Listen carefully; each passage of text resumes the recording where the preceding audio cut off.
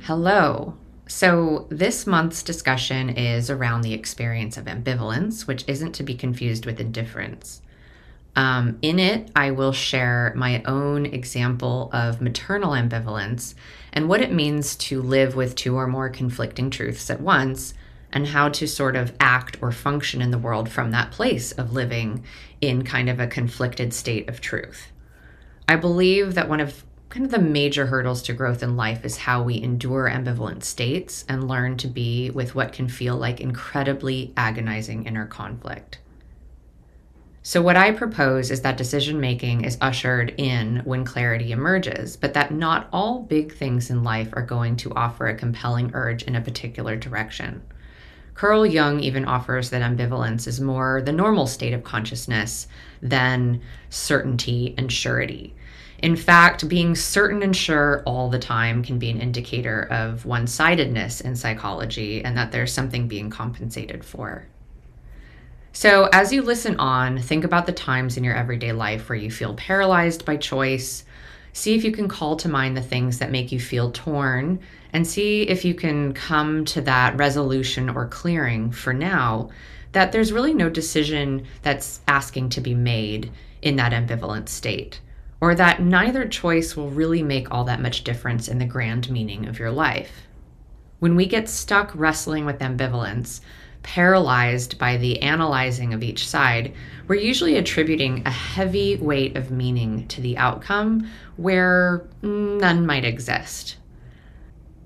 So something to keep in mind as you do listen forward, this is not a discussion around the morality of having children or the choice of having children. It's not a discussion about parenthood or fertility or choice or any of that.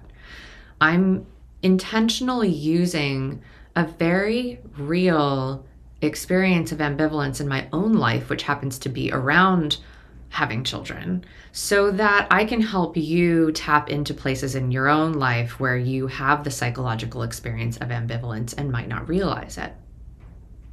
So I'd love to hear about what comes up for you, your struggles with ambivalence, and how you sit with this very human phenomenon when taking on risk and making moves in your life. You can message me, email me, contact me on my website, and share your stories. That's ericaleerani.com. So without further ado, my essay on ambivalence. Maternal ambivalence, myopia, and the modern plague of analysis paralysis. So I was never the kid that dreamed of having babies. And for some of you who know me, that's probably not all that much of a surprise. I didn't make my dolls get married and live out the fantasy life of a nuclear family. I never dragged a stroller around with a plastic infant in it. My brothers and I were usually too busy lighting toys on fire over the barbecue. So in all seriousness, I've never had the lifelong goal or aim of having a child. It wasn't a clear destination like it is for some people. Did I want a loving partnership? Yes, I pined for that. Freedom? Yes, I climbed mountains and crushed hearts for it. Knowledge? Definitely.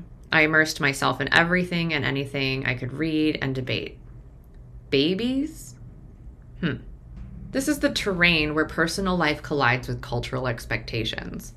While I never behaved in a way that said, I want to be a mom someday and I'll do everything I can to get there, I always, and I mean always, assumed that I'd be a mother one day, and a damn good one at that. And I think everyone in my generation thought we would be mothers one day regardless of our own inclinations. So it's a super disorienting experience to become an adult and make very few moves toward motherhood, yet simultaneously imagine myself becoming a parent.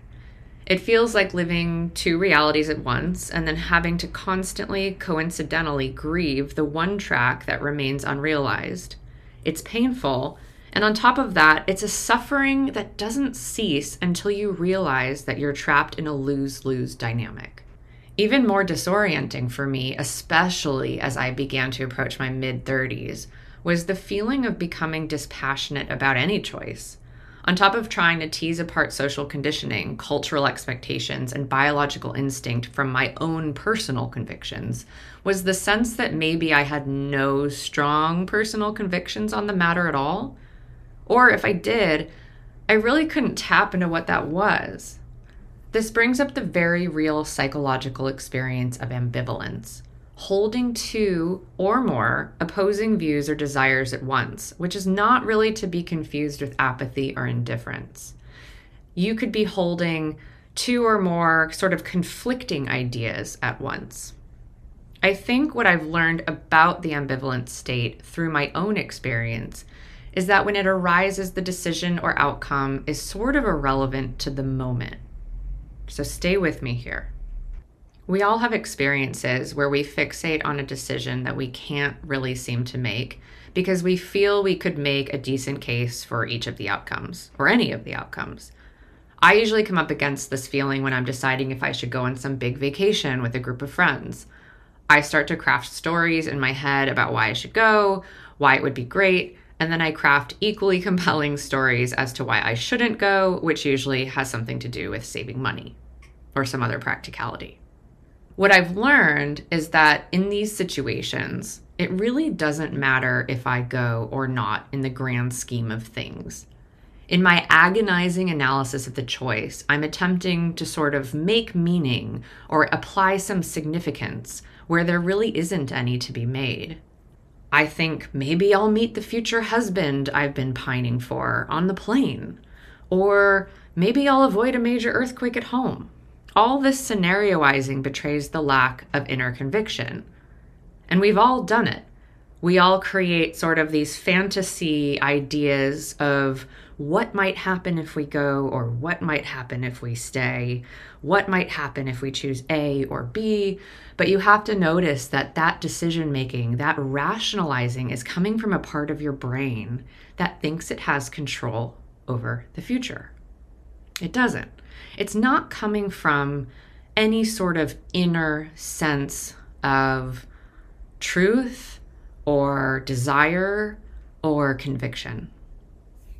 When ambivalence arises, the decision is not the point, and the outcome is rarely spiritually consequential to the trajectory of a life. Now, I can hear your objections already. You're thinking, but wait, Erica, having a kid is a hugely consequential decision. Yeah, you're right. Having a child is objectively consequential, just as not having a child is equally consequential. But when I'm sitting in my own ambivalence about being a mother, there's this nagging feeling that for my life, in this moment, it hasn't really mattered. What matters is my coming to consciousness about this inner tension and my tending to it so that I can perhaps, with my one little life, help shift the ancestral and cultural inheritance of this issue for the many women and prospective parents in general who come after me. Because if I don't look at it this way, all I'll end up doing is writing lists on paper that defend or refute the decision for or against. I debate myself using my thinking mind, which is not good at these kinds of tasks. You cannot think your way through ambivalence. I try to buy into the narrative that not having a kid is a better choice for the planet, or that having kids is a vitally meaningful component to the human experience, or that not having a child affords freedoms that parents don't have, or that having kids brings an expanded sense of love that non-parents can't access. We've all heard these messages. But very little of this debate is valid for the individual, for you, for me. None of it really means anything to my story, to my doubting or grieving or wondering what if. I know people who are crystal clear that they don't want to have kids, and they have lots of reasons to cite and an almost sort of allergic reaction to the idea. And I know others without a shred of a doubt that they do, and they're so excited to be parents, also with all their reasons and certainties. This is not me. And the reasons are irrelevant. These people have an inner knowing, that sort of intuitive sense, one that I did not come prepackaged with on this particular subject, at least not yet. What I do know is that this is the first time in history that having children is becoming a real conscious choice for women and no longer a sort of passive assumption or obligation or like a built-in to your life. It's a lifestyle choice, which is a reorganization of all the social values and mores that we've erected over the span of human history.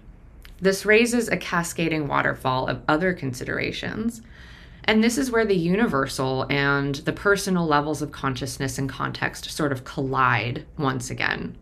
I'm the product of my time. I am deeply influenced by the feminist movements of modern history, as well as the way the larger narrative weaves itself into and out of my own lived experience. So my mother and father divorced when I was 9-ish, and my mom proceeded to raise 3 of us by herself on a teacher's salary. And I kind of took one look at our lives, and I looked at my father's behavior, and I said to myself, nope, no thank you. I definitely don't want this. I felt the financial strain and the ever-present stress, and I decided I didn't want to relive that experience again, but on the other side of it as the parent. So the choice to parent became predicated or contingent upon several outside factors. I often would say that if I met the right person, I fell in love, and we had enough money, because money was always kind of the thing, the value set, the trigger, I would probably have kids. But let me tell you why all of this weighing and calculating and obsessing and ruminating over this perceived, quote, decision was somewhat irrelevant. I didn't meet that partner, not yet at least, and I haven't lived that life where the inevitable outcome is a child of my own. So let me say that again. I haven't lived that life. So in this light, the decision is irrelevant to the outcome, and the ambivalence that I experience is deeply real and deeply rooted in my psyche. So in some ways, I can interpret the ambivalence as being sort of being open to, or in other terms, resigned to whatever outcome presents itself most compellingly. So this is kind of an uncomfortable paradox because it makes us wonder how much egoic will or control should be applied to a life and in service to what outcome.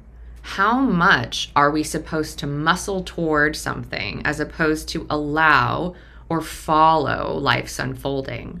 While this is a little bit of a tangent, I would offer that ideally we learn to bring the will in service to the deeper intuitive self. So back to my example of a maternal ambivalence. For many of us with this experience of maternal or parental ambivalence, we feel like freaks of nature. Most people look on with suspicion, usually assuming we're just covering for some real shortfall in life, and that we must be deeply in pain or aching and longing or, missing something inside. But what they miss is that the pain of never having an experience can coexist with the pleasure of never having that same experience. That is ambivalence at its core.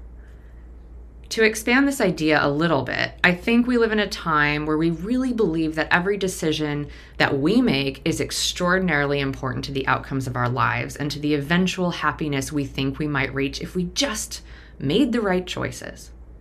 This belief weighs so heavily on every step we might take that it becomes bone-crushing. It's paralyzing to think that every single step we make, every choice we make, has some extraordinary outcome and meaning to our legacy.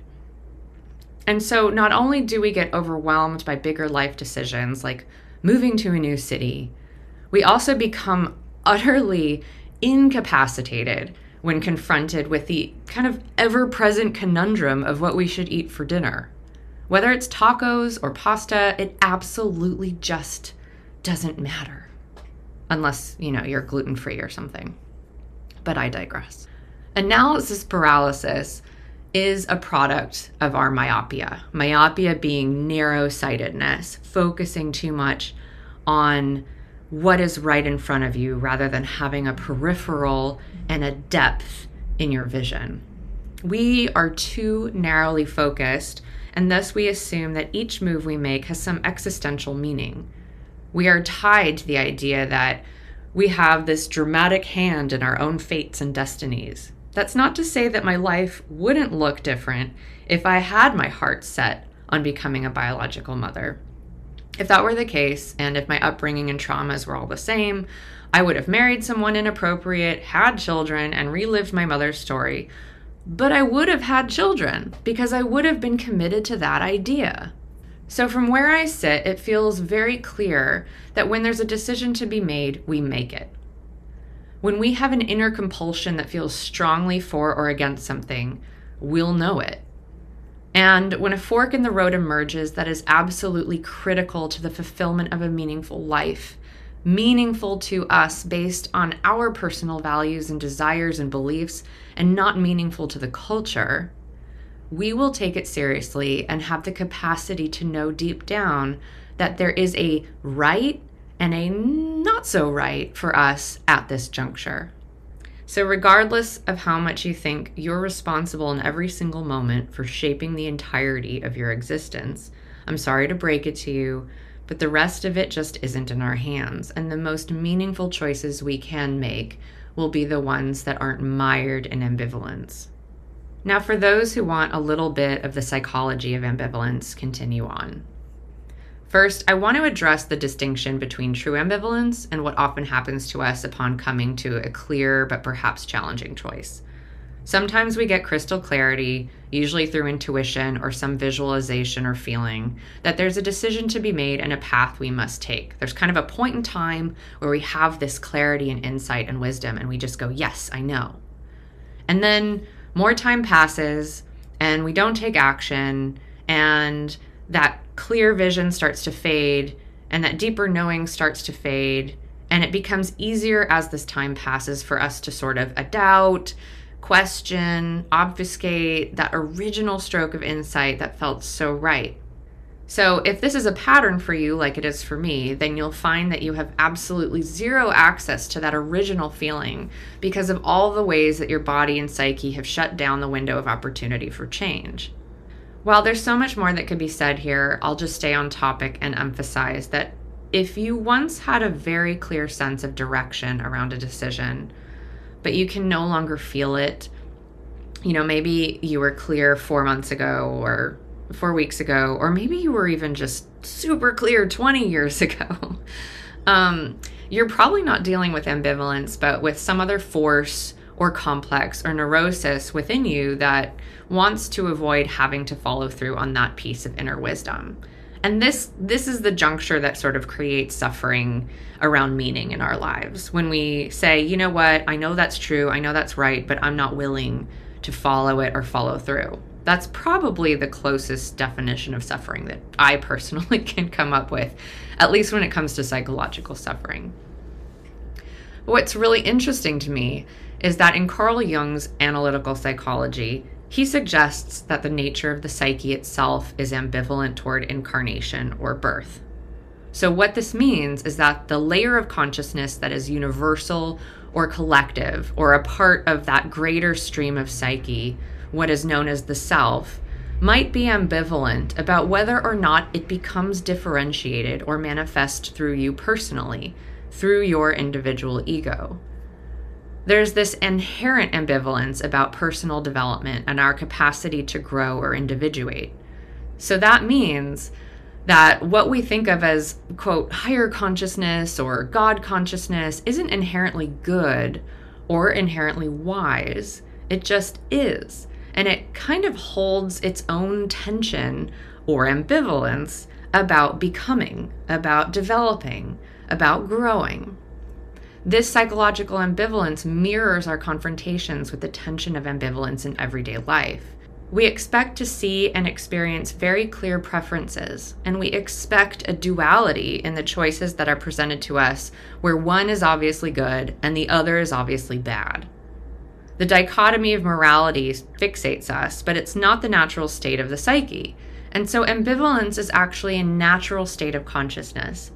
Jung essentially says as much in Psychology and Alchemy when he asserts that a person who is always in a state free of friction, contradiction, or tension is pathologically one-sided, and therefore this kind of person is incomprehensible. From Jung's perspective, then, perhaps maternal ambivalence is more the normal state of being. It just happens that our culture and biological imperatives collectively have favored and thus incarnated the side that procreates, until now. As the culture shifts, we're becoming more conscious of the choice and then also the tension. We're capable of giving more credence to the other truth, that we may also not want to become or be parents. On that note, I invite you to think about experiences of ambivalence in your own life and what your relationship is to living within the tension that practically and psychologically defines our lives. Can you be with it? Can you sit in the company of multiple conflicting yearnings without succumbing to the impulse of finding a good option or the best option? Can you free yourself from decision making and instead listen to the deeper energetic discourse of your life? Can you, when confronted with this tension, make the decision to not make a choice? Because in reality, you're not being asked to make one. So I'd love to hear about your stories of ambivalence. You can share them over on my Instagram in a DM.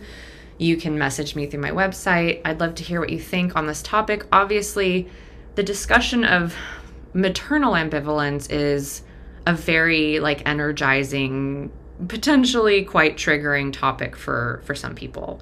I understand that, but don't let that mire this deep dive into the experience of psychological ambivalence overall. I'm using my experience of maternal ambivalence to help you tap in to what ambivalence looks, feels, tastes, smells, and sounds like in your own life, and to sort of unearth where you live in the tension of multiple truths.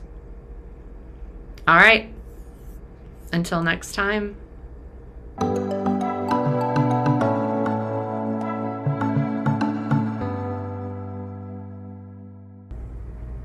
You've been listening to Again, But With Feeling, a space where I share essays and insights around career, culture, and depth psychology in a way that helps to reframe the inner and outer paradigms. If you'd like to learn more about my work or to find out ways to work with me, you can visit ericaleerani.com or find me on any of the social media platforms.